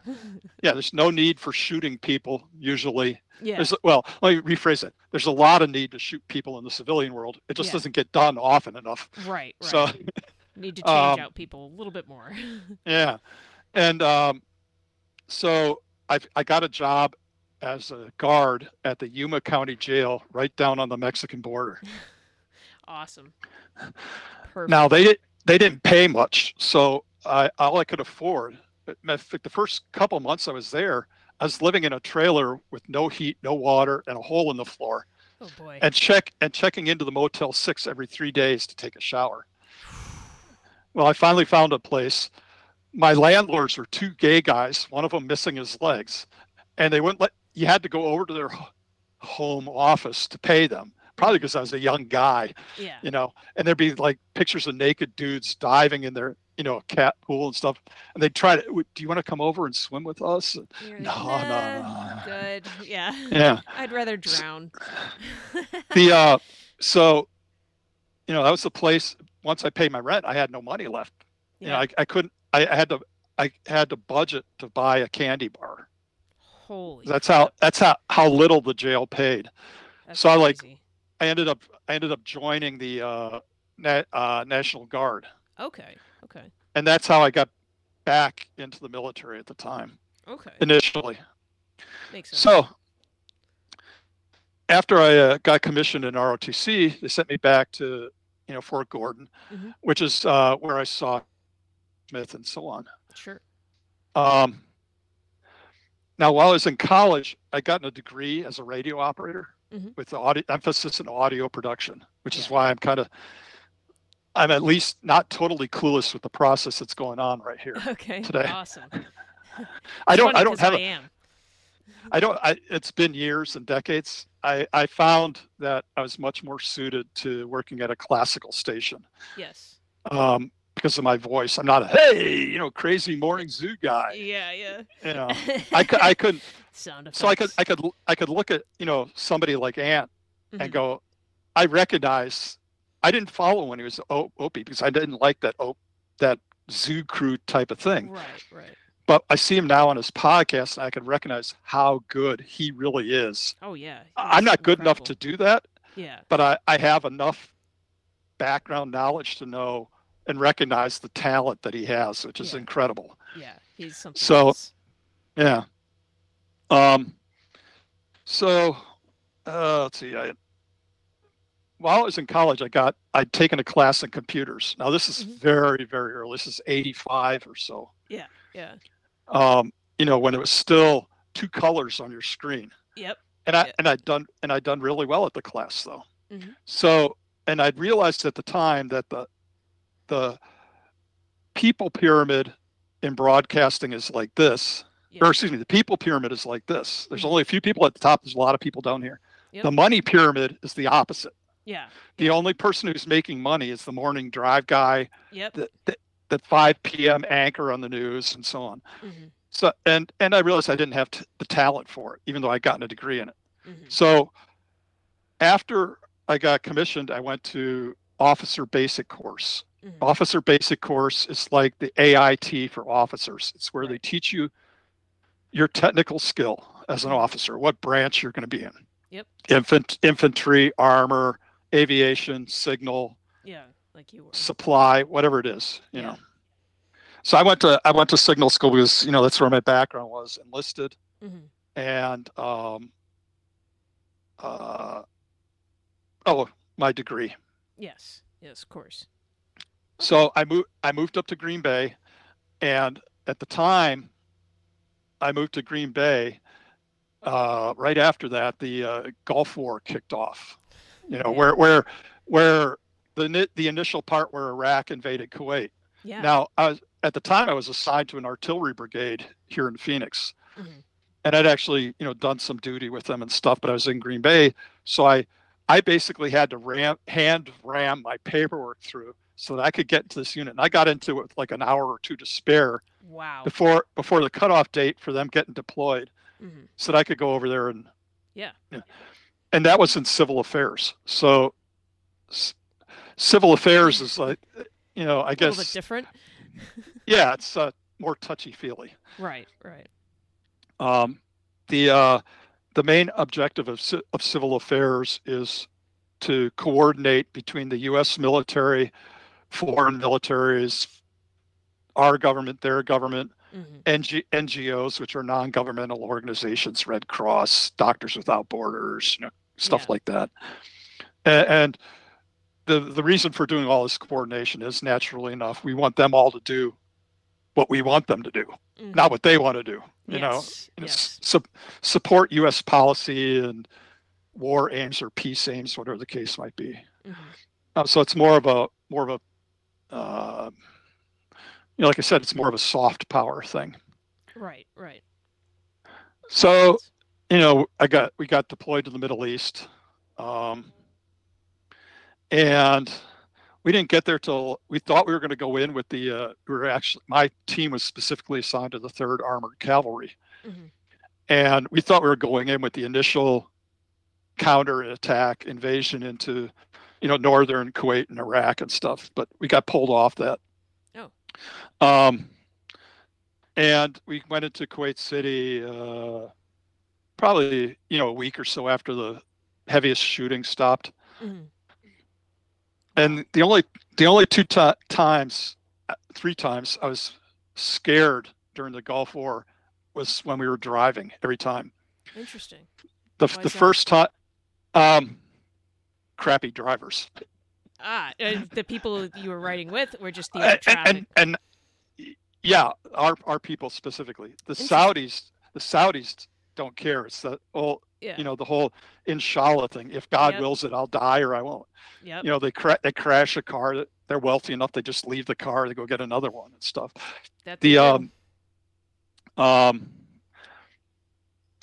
so once we're driving down the highway through, we're probably not too far from Kafchi at the time, where they had the Marine battle after the initial attack. Yes. And the guy who's driving was looking out the window, and the vehicle in front of us, we had those old pickup truck type things, Yeah. had stopped. And I'm just like, Yeah. I thought we were going to bite it. Ugh. Another time, the driver I was with was, we were on one of the ring roads in Kuwait City, and she's driving along, and kids would run out and wave at you, and she wasn't paying attention. I thought she was going to plow through this crowd of kids. And then the third time we were in Turkey, after the whole thing was done, we were going to the Kurdish relief effort. Okay. And I think we were actually coming back from it. And it's a 2-lane highway along southern Turkey. It's like just a half mile from the Syrian border. Mm-hmm. And we're on an uphill, 2 lanes. The bus in front pulls out to pass whoever's in front of him. Our bus driver decides to pull out and pass that truck. So we're going 3 wide, and a vehicle's coming the other way. And I'm just like, dude, no. Yeah, I was the first seat. I'm like, dude, no, don't pull out. Good so, God. Yeah. When we, so the, what happened? Anything interesting? Oh, interesting Kuwait City story. Okay, yeah. We had a captain mm-hmm. who, when we were still at Fort Bragg, doing our processing and training to get ready to be sent over there. Mm-hmm. This guy he was at least 50 pounds overweight. Oh, God. I mean, you look at me, I weigh about 215 right now. Body weight would be 185. Mm-hmm. This guy was at least 250. Jeez. Huge. And he was a fraternizer. Even better. The same gal who almost I thought was going to run over those kids. He would take her to the O Club at Fort Bragg with her sitting on his lap. Man, back in the days before camera phones, where people could, record the improprieties and, get some consequences. There's pictures of me at Fort Bragg where I'm passed out.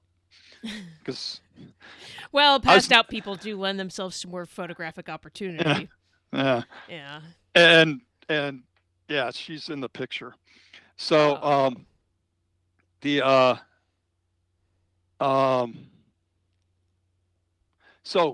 he's one of these guys who liked playing with EOD.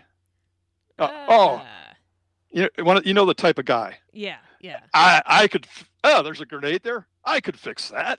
Sure you can. Starts playing with it with his, your micro tool and that type of guy. Yeah. So we're in Kuwait City. I got assigned to his team for the day, and we're supposed to go clear a school. Mm-hmm. Now it's not clearing like there's any bad guys still there, probably. Mm-hmm. There were still a few snipers and stuff around, or Palestinians. The Palestinians who served as the servants of the Kuwaitis when the Iraqis invaded, the Palestinians did what the Palestinians do, which is collaborate with the Iraqis. Yeah.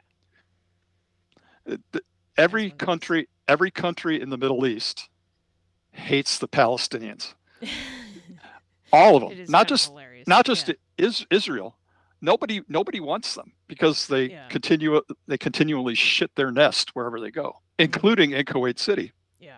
So we're going through the school, making sure, that nothing was amiss. Mm-hmm.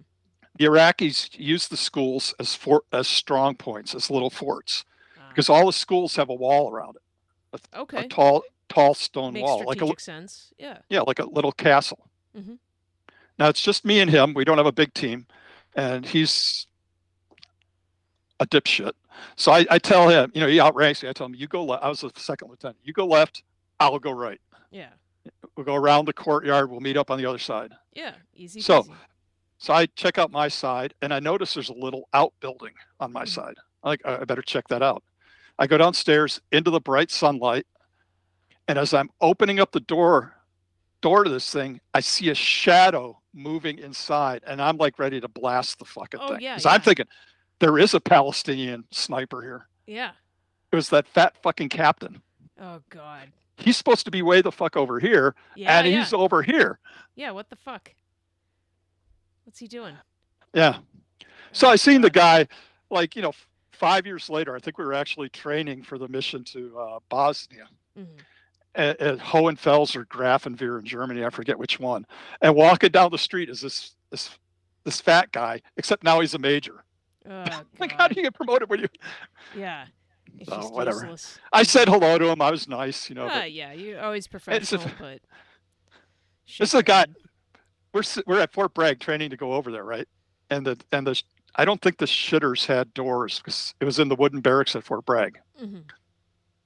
But they at least had walls. And you're in the row of mirrors and sinks, brushing your teeth. So you got a mirror here, and you look at the fat captain taking a dump. Hey, he's trying to engage you in conversation. Yeah. And you don't want to look at a naked fat guy taking a freaking dump while you're trying to brush your teeth in the morning. Or at any time. I mean, brushing your teeth is like over the top, but like even, anything. Yeah. I don't want to see that ever. No matter the circumstances. No. Oh, God. Yeah. So in between, I'd learned that I wanted to do. I was sitting over in the Middle East in between doing different things and saying, I was pretty good at that computer stuff. Maybe I should do that for a living instead of radio. And I went after I got back from the Middle East. I got a degree in basically computer programming, second bachelor's. Awesome. So. And did you jump right into that industry after you retired? Yeah. Or okay. Well, no, while I was doing it, because at the time I was in the reserve. So I did the two together. Right. Okay, that's. And luckily enough, long story short, I was able to retire when I was 50 as a civilian as well. So. Oh, that's fantastic. Yeah, you picked the right industry then. Yeah, it's not so much that I did anything particularly well. I try not to get. I wasn't Stephen Jobs or anything even remotely close to it, or what's his name with Elon the South Musk? African dude? Yeah, no way. Yeah. I'm not Elon Musk. Yeah. And but it's I got lucky. Yeah. So and I realized I got lucky, and I'm not egotistical about it because that luck could run out at some point. Yeah. Got to so the future and yeah.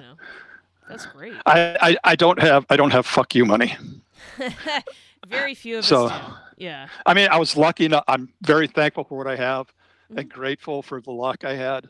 Yeah, absolutely. But I can't just go out and buy private jets or stuff like that. Who can? Who can? Yeah.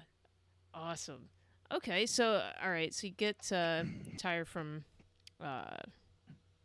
military in September 9th, 2001, or at least that's Correct. when you begin your terminal leave.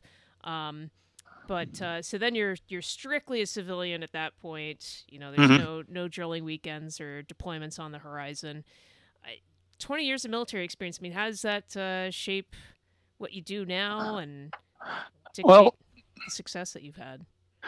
The like I said, the military doesn't really give you any useful or not useful skills, but practical technical skills. Sure. Maybe if you're an MP, and I was an MP for a while actually, but I did physical security rather than street patrol or whatever the equivalent is. Right. Facilities security, and there's a few other things like a cook or something like that. But for the most part, they don't teach you practical skills. No, they don't. But what the military does teach you, and this is a huge advantage you have over other kids in college, like I was with kids that were anywhere from 4 years or more younger than me, or even other adults, especially nowadays, is they teach you how to be at the right place at the right time Yep. with the right stuff, doing the right things. Mm-hmm. And Yeah, that's huge. with each passing year, that becomes a more and more rare skill in the civilian world. Yes. Yes. Well, If you yeah. can, Like so you've mentioned luck coming into it, but it's like, okay, just because an opportunity presents itself does not mean that you're at all in a position to take advantage of it. And yeah, you preparation, know, consistency, and practice. Those are yeah, all things. and just if you're an employee that shows up at the right time, 15 minutes late every day because there's traffic, well, leave 30 minutes earlier. Yes, whatever it is you got to do. If you're 15 minutes late every day, leave 30 minutes early. Mm-hmm. Yeah, That way you'll it's be that 15 simple. minutes early, and if traffic is even heavier, you'll still be on time. And people don't do Exactly. that. Yeah, That yeah. they Just they, showing up's they, half the battle. they don't have the ability to plan and organize and do. Those are the soft skills the military teaches you that are really useful, I think. Definitely. So Definitely. And of course, as we usually wrap up with every podcast, if someone had some plans to join the military in this day and age, would you have any advice for them? don't don't. Yeah, I kind of agree with You that one. know, the my son Hmm. uh, was actually in basic training at Fort Leonard Wood when 9/11 happened, Wow. and he was interested at the time in going into law enforcement. Hmm. And I told him, look, if you're going to go into law enforcement, join the Coast Guard. And the reason for that is that the Yes. Coast Guard is doing a law enforcement mission every day. They're Yes. busting drug runners, they're busting drunk boaters. Hmm. They're basically doing the same things that street cops do, except on the water. Yep. Yep. For a large part, search and rescue. Hmm. You know, police departments have, here in Arizona, the Highway Patrol has search and rescue teams and Hmm. so on. So they're doing similar activities. And I said, but if you don't want to join the Coast Guard, join the Air Force. That's what I told you at the beginning, didn't I? Yes. Yes. Great advice. Why is that? Because the Air Force has better food, Hmm. better barracks, and better looking women. That's a fact. You know, I will attest to that, like under oath. yeah. Absolutely true. But he joined the Army like his old man. So Ah, well, you can't save them all, I guess, but I think that probably still applies. I was just at a Air Guard base getting mhm, a updated ID. I got mhm. a retiree ID. Oh yeah, yeah. Um, so a couple days ago, and that still applies. The Great. girl who was helping us, very helpful. E2 in the Air Force. I don't know what they call them. They got weird ranks, Yeah, I have but no idea what they're she's doing. very attractive young lady. So that's Mhm. still true. Better Yes, barracks, better food, better looking women. it's a fact. But nowadays, because of the, I think again, I'll say I was a very average soldier, a very average officer. So get that out of the way so somebody doesn't say, well, McMurray, you were shit. Okay, Yeah. I know I was, you know. Yeah. But my observation is that the leadership environment is very poor Yes. and focused not on war fighting. Yes. Yes. And really the only reason we have a military is to kill people and break stuff. And Yes. if you're not focused on killing people and breaking stuff, you're doing the wrong thing. Yep. And they're concerned with, so many other things. And then, Hmm. regardless of the political beliefs of the individuals involved, your job ultimately is to follow the orders of the commander above you. And Hmm. the ultimate commander is the commander in chief, the president of the United States. Yeah. And to see what happened to Trump, Hmm. because regardless of whether you agree with his politics or not, he is the commander in chief. Yep. To see high ranking 4-star level commanders in the Army, in the Navy, not just not doing what he said. It's okay to disagree. You disagree behind closed doors. The Right. commander takes in the input of his S1, his S2, his S3, whatever, all Hmm. his experts, and goes, okay, based on all this information, I'm doing this. Your job then becomes to do that, not Yes. the other thing, not this thing, not something completely different. Hmm. And to see 4-star level commanders not only not doing what he told them to do, Yes. but actively doing exactly the opposite and attempting to undermine him, and not just undermine him within the organization itself, but to our enemies. Yes. That was insane. Including China. Milley legitimately, regardless of the politics involved, should hang for that. It's we hung Benedict done. Arnold for that, and Benedict Arnold at least was a good general. Yeah, he was actually competent. Yeah, he fought and won battles for the United States before he became a traitor. The basically the Congress, the Continental Congress, screwed him, and when they screwed him, he said, "Yeah, financially, rank-wise, I forget the exact details," and he said, "Screw this, I'm going to the other side." Yeah. It's a lesson, and you got to treat your people right. But the oldest tradition in the U.S. military, or in the U.S. in general, the oldest tradition in the U.S. is fucking veterans. We have always fucked veterans. Not just the VA today, not just the bonus army in the 30s. I'm talking going back to the 1780s. Not even Benedict Arnold, but the other veterans. Yeah. So we hung when we finally got a hold of Benedict Arnold, despite his, prior, valiant service. He's a traitor, and we hung his ass. Yeah. Yet Milley is walking around free and probably going to walk into a cushy multi-$100,000 consulting gig when he finally retires. Yeah. And he's not the only one. No, absolutely not. I mean, anyone who's about a colonel or above that's really privy to some sensitive information has got a great job in the defense industry. And it's absolutely disgusting. And, it perpetuates more pointless foreign intervention. And, we're the ones paying for it, not them. Yeah. And even if it's not a pointless foreign intervention, or it's the fact that they disobeyed his orders. It's insane. Lied to him about disobeying the orders. Like when he said his prerogative as the commander-in-chief is to say, I want you to let Eddie Gallagher, the SEAL that's supposedly committed to war, I want you to let him go. And they're fighting him about it. He made his decision. Your job is to either execute the decision you have been told to execute or resign. Those are your two options. Yes. Not to do the exact opposite. You have commanders in Syria. Trump, I forget the exact details. He told them to, withdraw troops or do something. And they not only didn't do it, they told him they did, and then did the exact opposite. I mean, the very basic essence of your service, the requirements of service and what that entails, they deliberately disobeyed. Yeah. It's insane. Absolutely crazy. Yeah. How can you expect any soldier, getting back to my situation with Captain Smith, he had to support, I didn't mean this to come together, but it kind of ties it up. No, it's beautiful. He had to support his NCO, yep, right or wrong. And he did.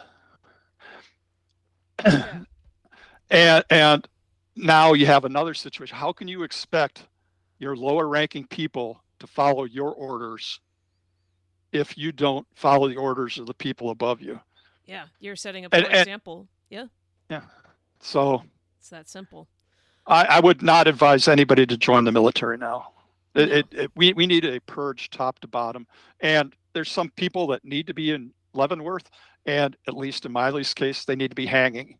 You don't go to the enemy, which the Chinese are and have been for decades. You don't go to the enemy and say, "Don't worry about it." Yeah. Don't worry about it. I'm not going to do what he tells me. That's so just crazy. Shock. Yeah. Yeah. He should literally be hanging. Yeah, that's complete. I don't care what party you are. Yeah. Could you picture if we had a conservative, China's absolutely the enemy, conservative generals? Yeah. And let's say Obama would be a better example than the guy than Biden. And Obama ordered them to go somewhere and do something as commander in chief. And they turned around, let's say they said to Mullah Omar or somebody, don't worry about it. We're not actually going to bomb Tora Bora or whatever. Yeah. Yeah, absolutely crazy to give aid and comfort to the enemy, just for Yeah. political, whatever. Yeah. Is so crazy. And yeah, I agree. I think the military is insanely screwed up, and there's been a stigma that the batch of recruits every subsequent year are dropping in quality, and that may be true, but what is it that we're fighting for? What is it that people would be incentivized to join that organization? I mean, is that an organization you take pride in? And to be asked that question, and my answer every year was less and less of a resounding yes to Yeah. the last couple of years where I'm like, I can't wait to get the hell out. I don't know what's happening. See, I wasn't even in for that. I was gone, like I said. Yeah. With excellent timing. Yeah. But you caught the beginning of Mhm. that. Yeah. Or the tail end. I mean, as a reservist, you were until a year ago. So you were just a couple months, yeah. Yeah, so you were in the thick of it. The Well, and woke military. it like I talk to people, and this is make of it what you will, but by the time I joined, Don't Ask, Mhm. Don't Tell was still in place. Now, whether or not it was exercised, I mean, it was certainly kind of phased out where, if they did want to charge people under it, it was more like, it's not because the guy's gay, it's because he's a dickhead and we have this technicality to bounce him. That Yeah. was kind of the mentality. And then I think that got repealed a couple years after I joined. So like 2011, I think. And that's fine. Okay, yeah, gay people serving in the military. By the the year before I left, they instituted policies for observation during urinalysis for transgender sailors. The sea change, in a 10-year span, the sea change. I can't even comprehend it. It's a totally, and that's just like one particular instance. It's the amount that the military has changed just in my time is insane. It's not the same organization, and I certainly don't think that, like you say, the military gives you the skills to to outrun your civilian peers who've been working in whatever industry you want to get into. I mean, you're starting lower on the totem pole, further behind the 8 ball. I don't really much see the point in serving unless it's like, I just want to have a steady paycheck, get out of my hometown, do something different, and then maybe I'll have I'll come out with it knowing what I want to do and actually be motivated to do it. So, back in my day, it was either, get out of your hometown, or because you wanted to get money for college. Yeah. The money for college. I mean, I got that too, but then it's like, oh, I got a voucher to attend a leftist indoctrination center. Like, it wasn't, anything that was worthwhile either. That is where the cost is literally increasing logarithmically. Yeah. When I attended college, costs were increasing, but they were still reasonable. Yeah. Now, you're paying $30,000 or $40,000 to go to crappy state university. That's just the crappy one. You're not even talking Harvard or Stanford or and that's and then you throw in not only the cost but the indoctrination. Yeah. And unless you're somebody who's liberal, you're still paying too much. Oh, it's so why ridiculous. pay more for a degree that really ultimately, no matter what degree you have, you learn on the job. Exactly. Yeah. Experience can't really replace that. I mean, you look at somebody like Anthony. I had a degree in broadcasting. Mm-hmm. Anthony didn't. He didn't even have a high school diploma. Yeah. So Ant shows up and he tears it up, you know. He's something else, man. Like, and this was, I think this got pointed out on Twitter, but we managed to converge at Adam Carolla's live podcast last week. And when there's a live show going on, I'm focused on that, and people I'm sitting with can have little asides, if it doesn't interrupt or I don't miss what's said on, that's fine. And Anthony's case, he has an absolute exception. Whatever the hell he's going to say is going to be funnier than whatever's happening up there. I mean, the guy is just, he's always on. It's crazy. But, years of practice. He's been at it, damn near 30 years. But even initially, the talent was there. He didn't need to go to school. He could hit the ground running. Yeah. And why burden yourself now with a huge debt Yeah. to do what you could have done anyways without the debt, Yeah. regardless of whether you're liberal or conservative Yeah. or Yeah. anywhere. Yeah. Might It as well doesn't make just sense.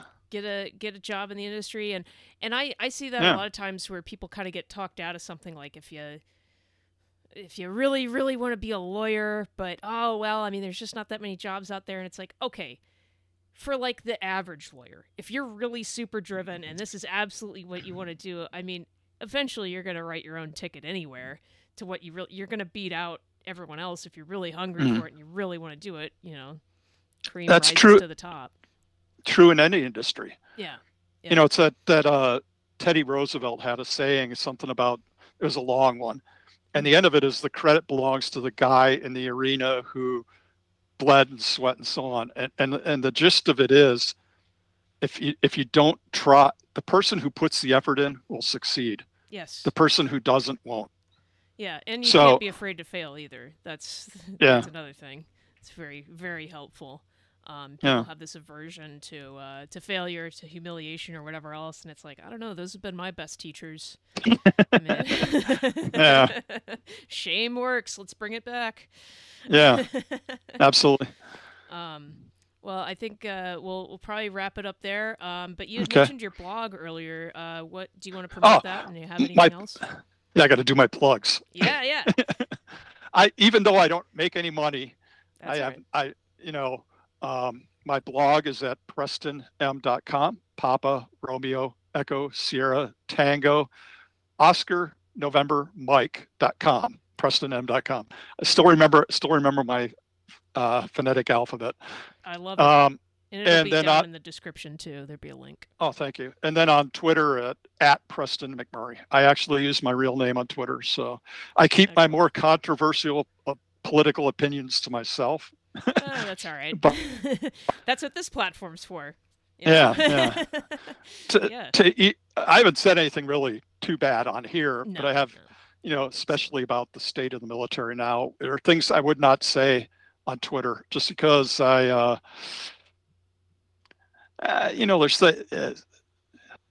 I like to be cautious.